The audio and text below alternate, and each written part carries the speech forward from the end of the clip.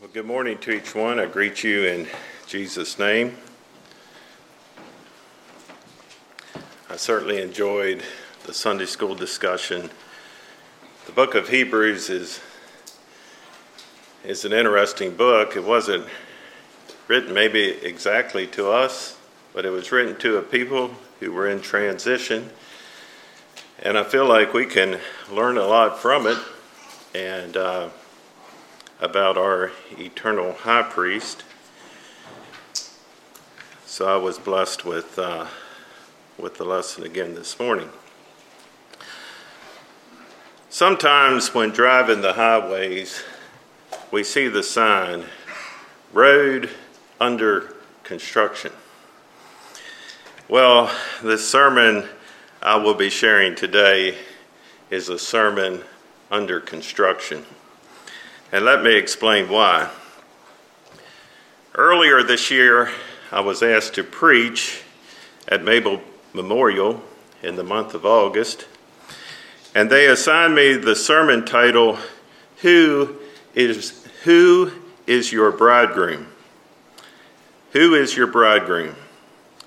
So I've done quite a bit of thinking about this title, because for me in sermon preparation, the title is often one of the last things that gets added to the sermon.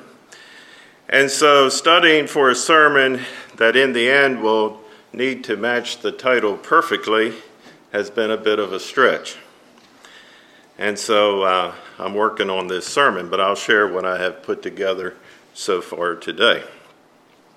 And so I wonder, what comes to your mind with a sermon entitled, Who is Your Bridegroom?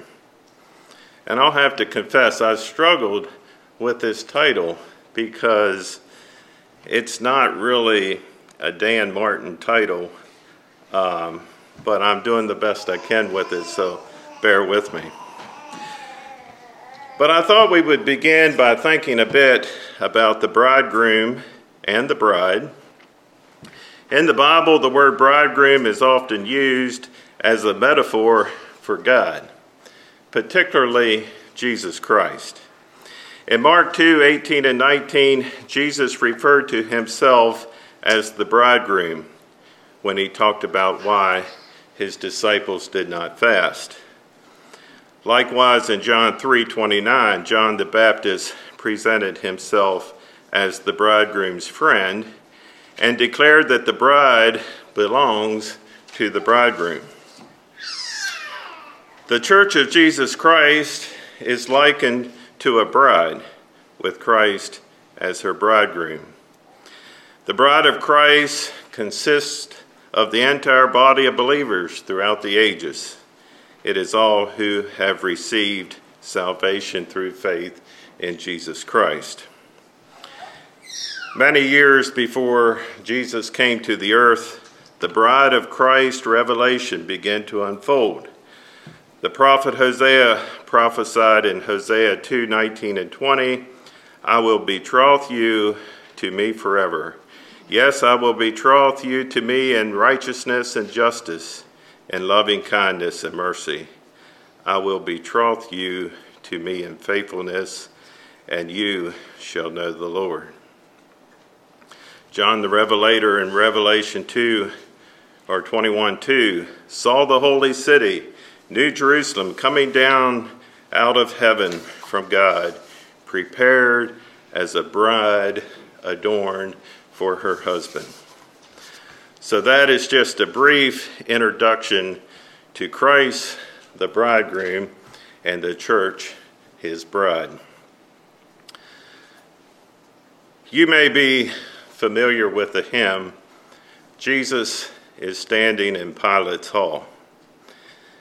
And as I studied for this message, several lines from this hymn has been ringing in my head. If you're familiar with that hymn, the first two lines of the chorus goes like this. What will you do with Jesus? Neutral you cannot be. And those two lines is basically today's sermon in a nutshell. What will you do with Jesus? Neutral you cannot be. We understand neutral, don't we? If you're in neutral, you can't be there because nothing's happening, right? So what will you do with Jesus? Neutral, you cannot be. So the question I have been assigned is, who is your bridegroom?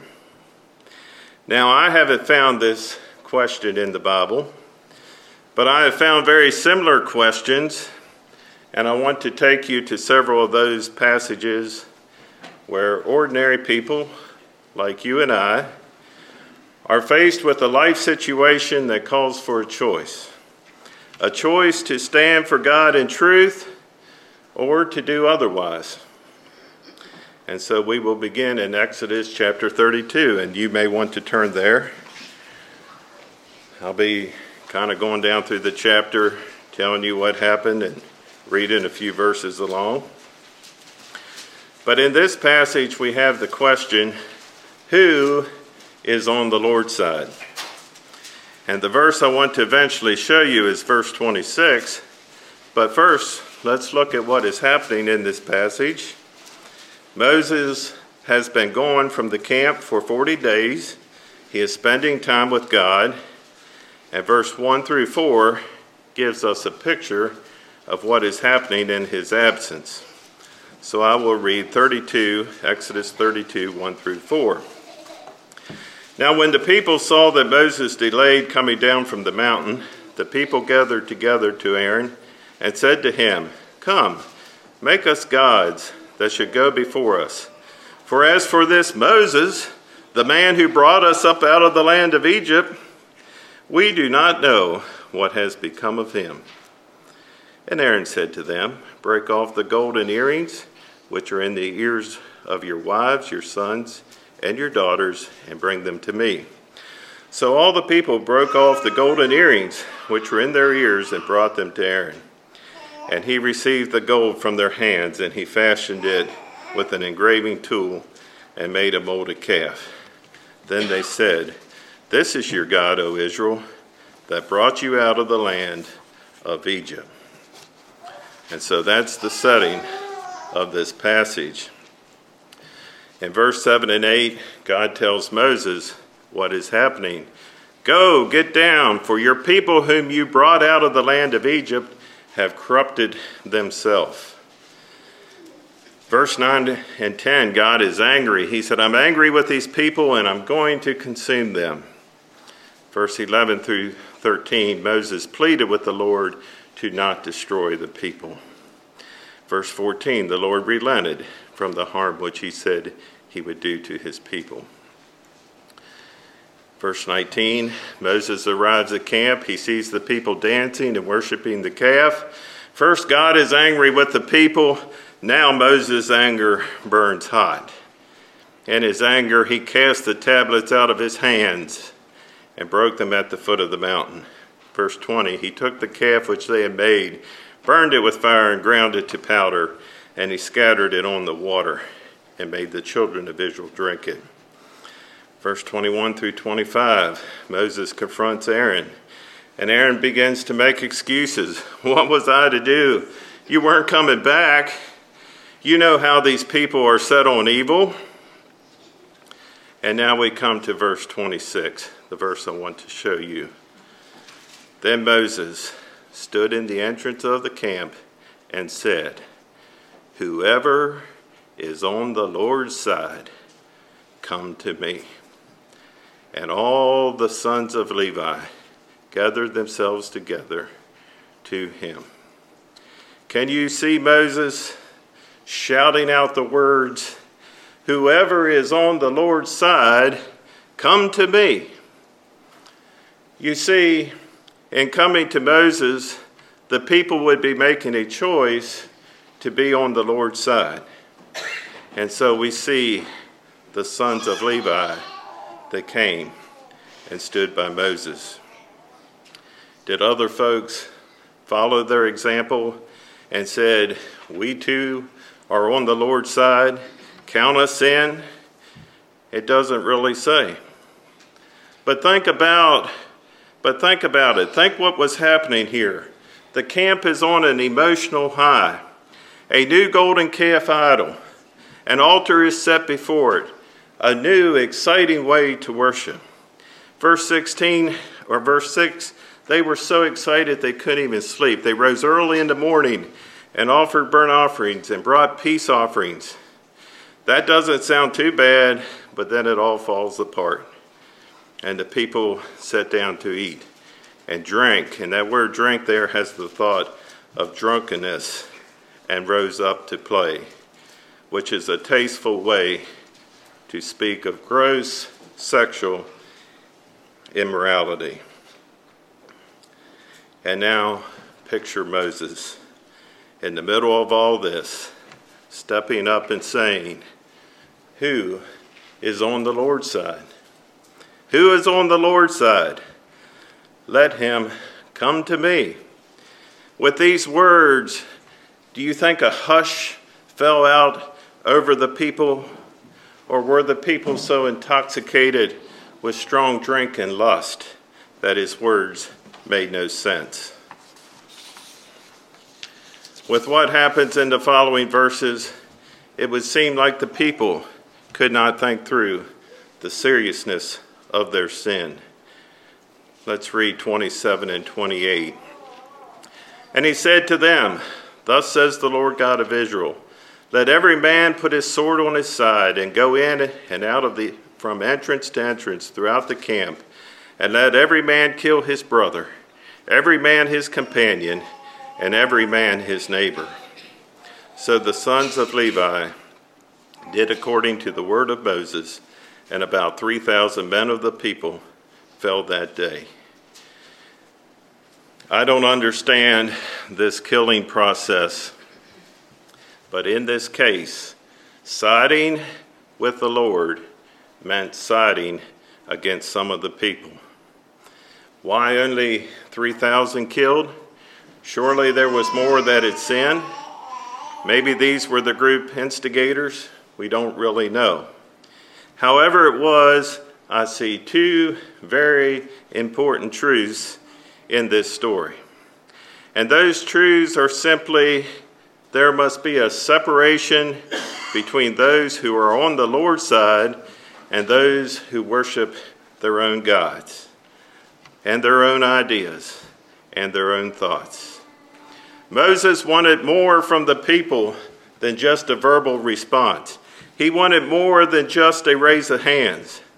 What he needed was folks to stand up and separate themselves from the evil around them. So that's the first truth that I see. And number two, there is safety on the Lord's side. Those who chose to stand alongside of Moses, they were safe. They were safe spiritually, and they were safe from spiritual harm. There is safety on the Lord's side. That is the second lesson I see in this account. And you know, we talked a little bit about this in Sunday school today. When the children of Israel, when they followed the law, when they were obedient to God, they were safe. The nations around them feared them when they were obedient to God.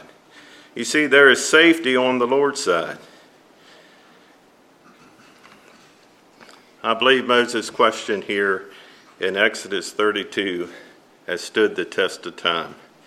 And I believe it's a question that we should consider. I believe it's a question our world should consider. Who is on the Lord's side? Is that me? Is that you?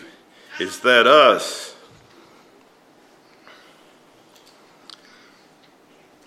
Let's go to another example. Again, another lesson from the Hebrew people. You can turn to Joshua chapter 24. Again, I will be telling you about what's happening and also reading a verse or two as we go.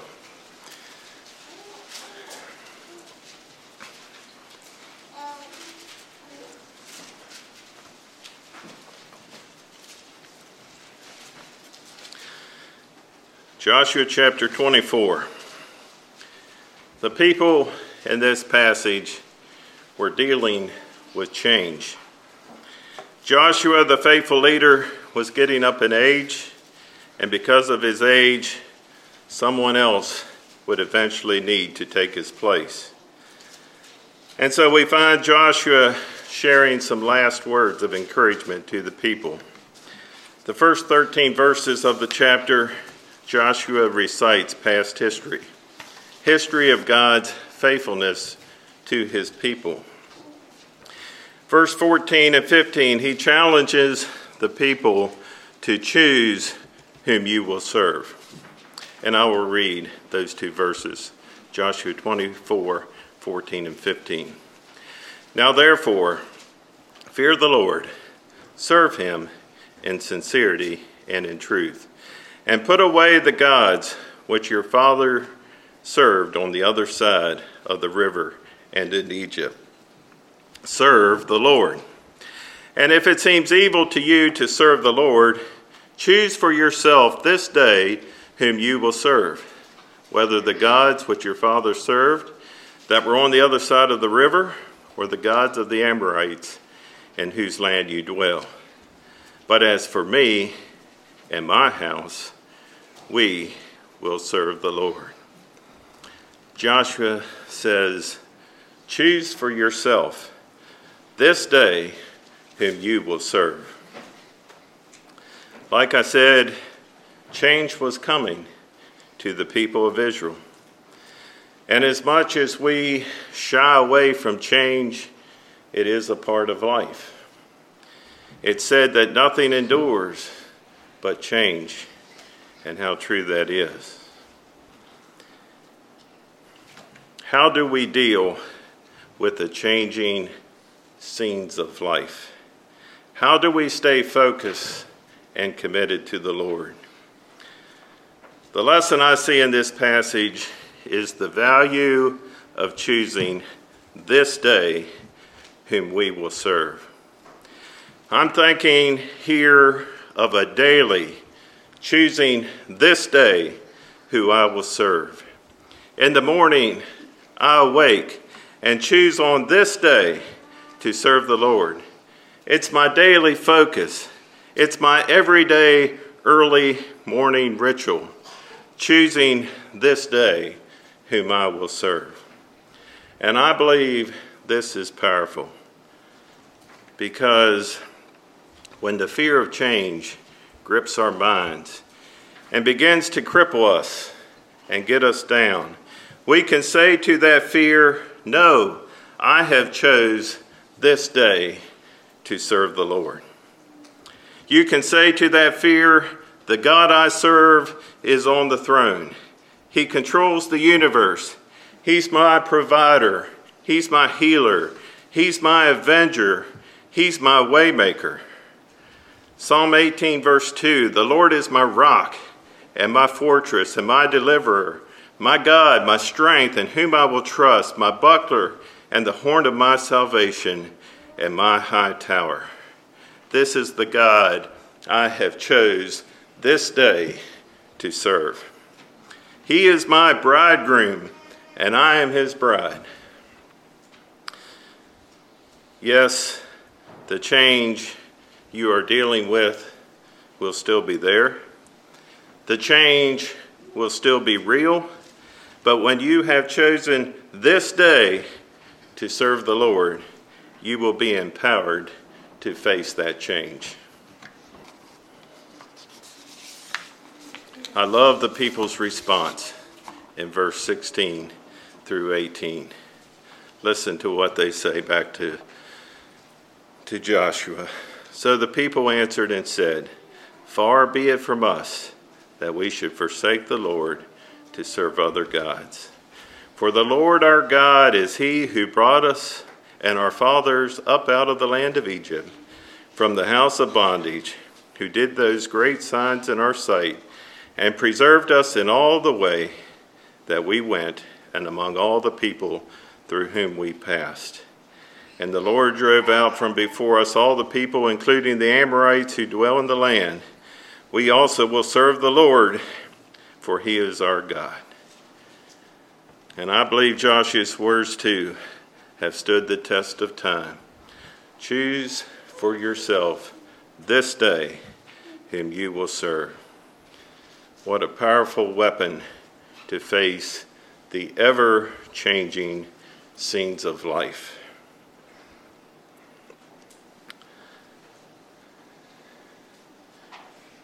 So, let's go down to 1 Kings 18. You can turn there again if you like. Again, I'll be telling you the story and reading some verses along.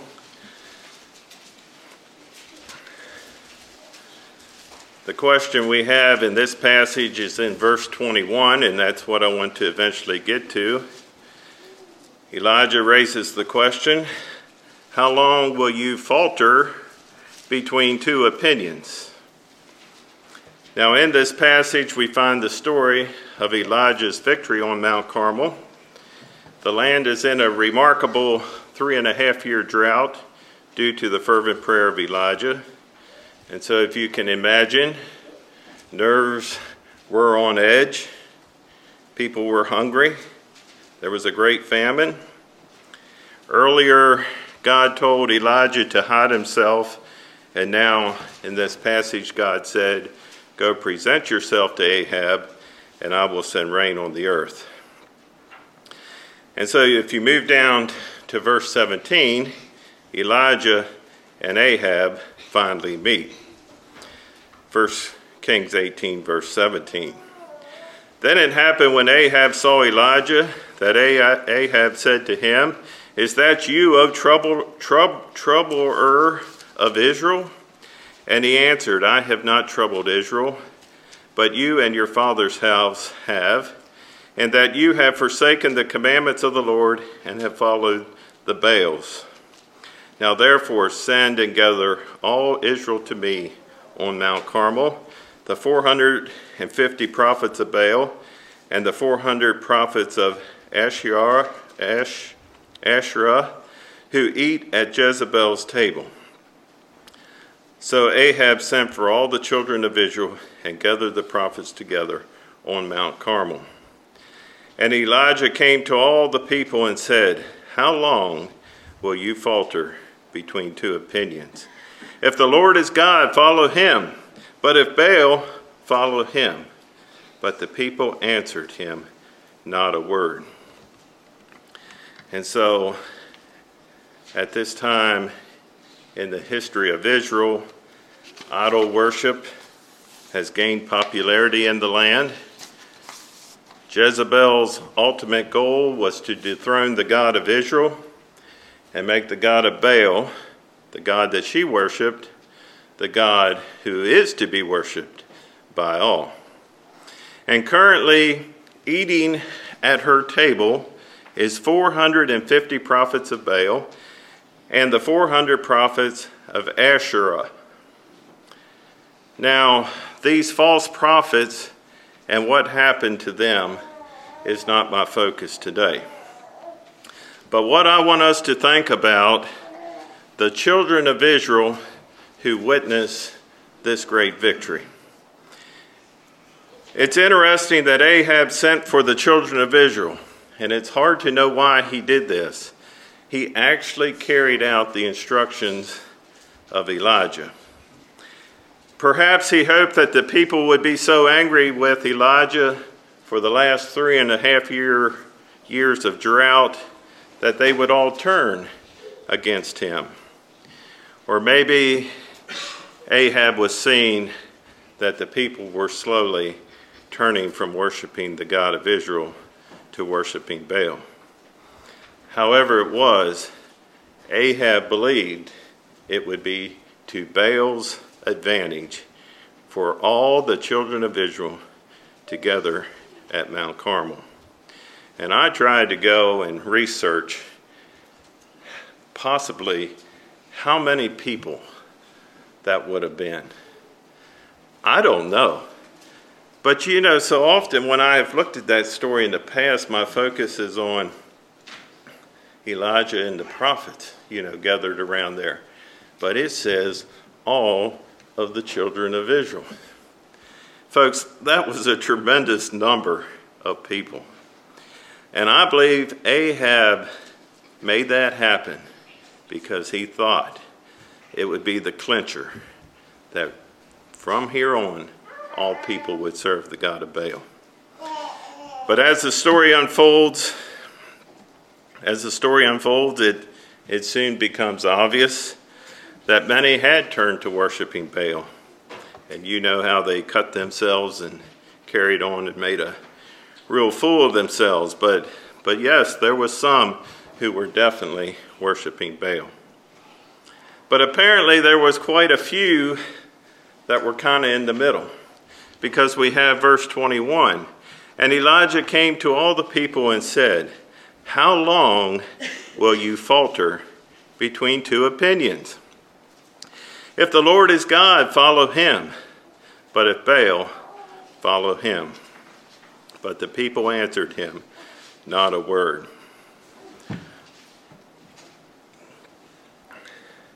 The ancient Hebrew word translated falter means to limp, halt, hop, dance, or leap. Falter, I believe, is an interesting word because the word is a metaphor taken from the birds. It has the thought of hopping about from branch to branch, not knowing on which to settle. And so Elijah is saying, how long will you hop? How long will you dance between two branches? See, they understood that from the Hebrew word that he used. If the Lord is God, follow him. But if Baal, follow him. How long will you dance? How long will you hop between these two opinions? It says, the people answered him not a word. There was no objection, and there was no repentance. It seems as though they lacked the courage to either defend their position or to change it. And I believe Elijah could so accurately see into their hearts because he could see their actions. And so the two lessons I want for us to take from this passage is, number one, Elijah made it clear to this huge mountain crowd that there was a difference between serving Baal and serving the Lord God. And perhaps in the minds of many of the people, they had got to the place that they thought there really was not that great of a difference.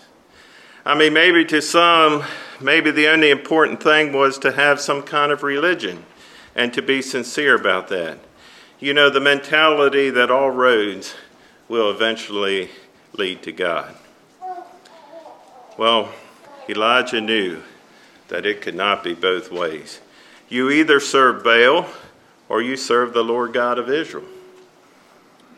You see, back to that hymn, neutral you cannot be. That's what Elijah was saying. Neutral you cannot be. So that's the first lesson. There is a difference between serving God, the Lord God of Israel, and Baal. And then the second thing I see here is Elijah called his hearers to account for the period of time in which they had not made a decision between the Lord God and Baal. How long, he asked them, how long will you dance? How long will you be in that condition of being in the middle, of not knowing which way you will go? Let me share with you the words of Charles Spurgeon. And this was written back in the 1800s, and I'll read it like he wrote it. How long will you falter? How many more sermons do you want? How many more Sundays must roll away wasted? How many warnings? How many sicknesses? How many tollings of the bell to warn you that you must die? How many graves must be dug for your family before you will be impressed?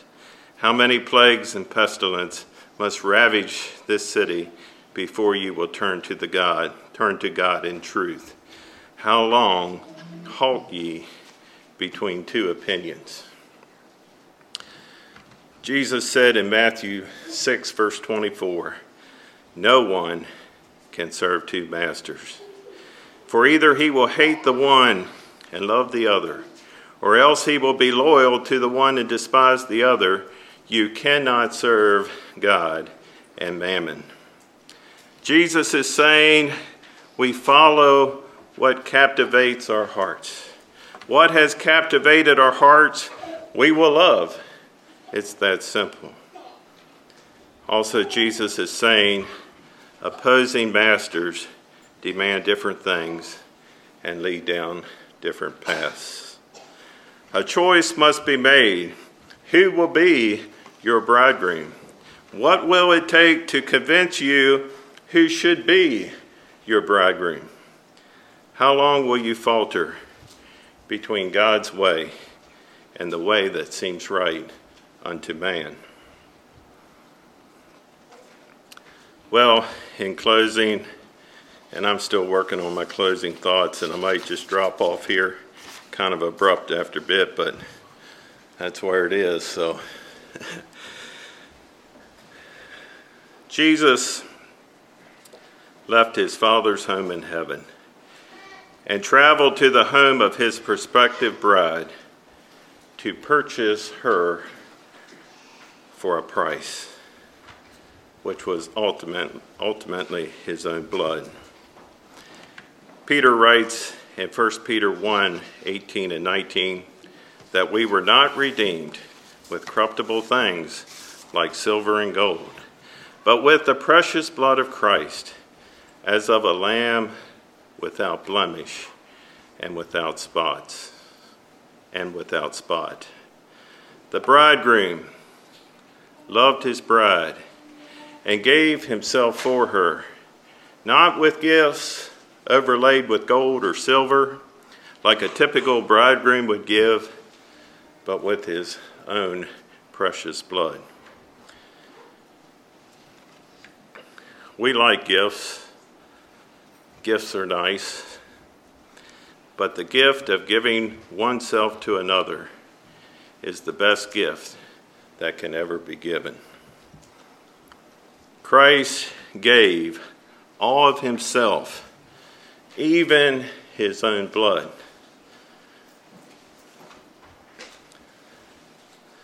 This, my friends, is a divine love story between God the Father, his Son Jesus Christ, the bridegroom, and his bride, the church. If you are not part of this divine love story, you may be wondering, well, how do I become part of the bride of Christ? How do I get in on this? John 3:16 tells us, for God so loved the world that he gave his only begotten Son, that whoever, that's all of us, the whole world, believes in him should not perish, but have everlasting life.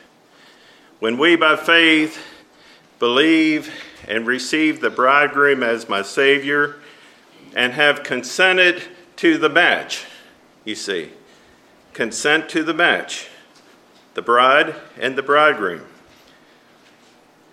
Actually, the bridegroom and the bride, we become part of this beautiful relationship of Jesus Christ, the bridegroom, and we who believe in him, the bride.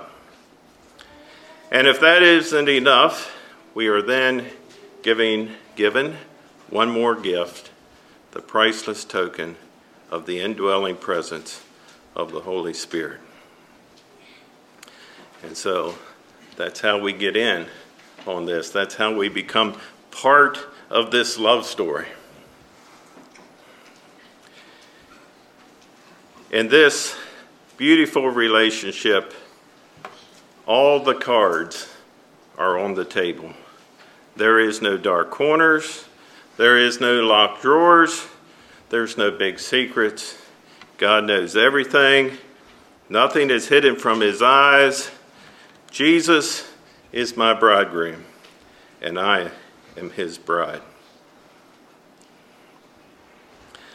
I love the word pictures of the hymn, I come to the garden alone. And I'll read just a bit of that. But think about this relationship as I read. Think of this relationship of Jesus Christ, the bridegroom, and we, his bride. I come to the garden alone while the dew is still on the roses. And the voice I hear falling on my ear, the Son of God discloses. And he walks with me, and he talks with me, and he tells me I am his own, and the joy we share as we tarry there, none other has ever known. Folks, there is nothing in the world more beautiful than the close relationship between Jesus, the bridegroom, and we, his bride. And my last thing that I'll say today, and I probably should add more to this, but if you are not in this relationship of love and blessing today, you are missing out. We'll call for a closing song.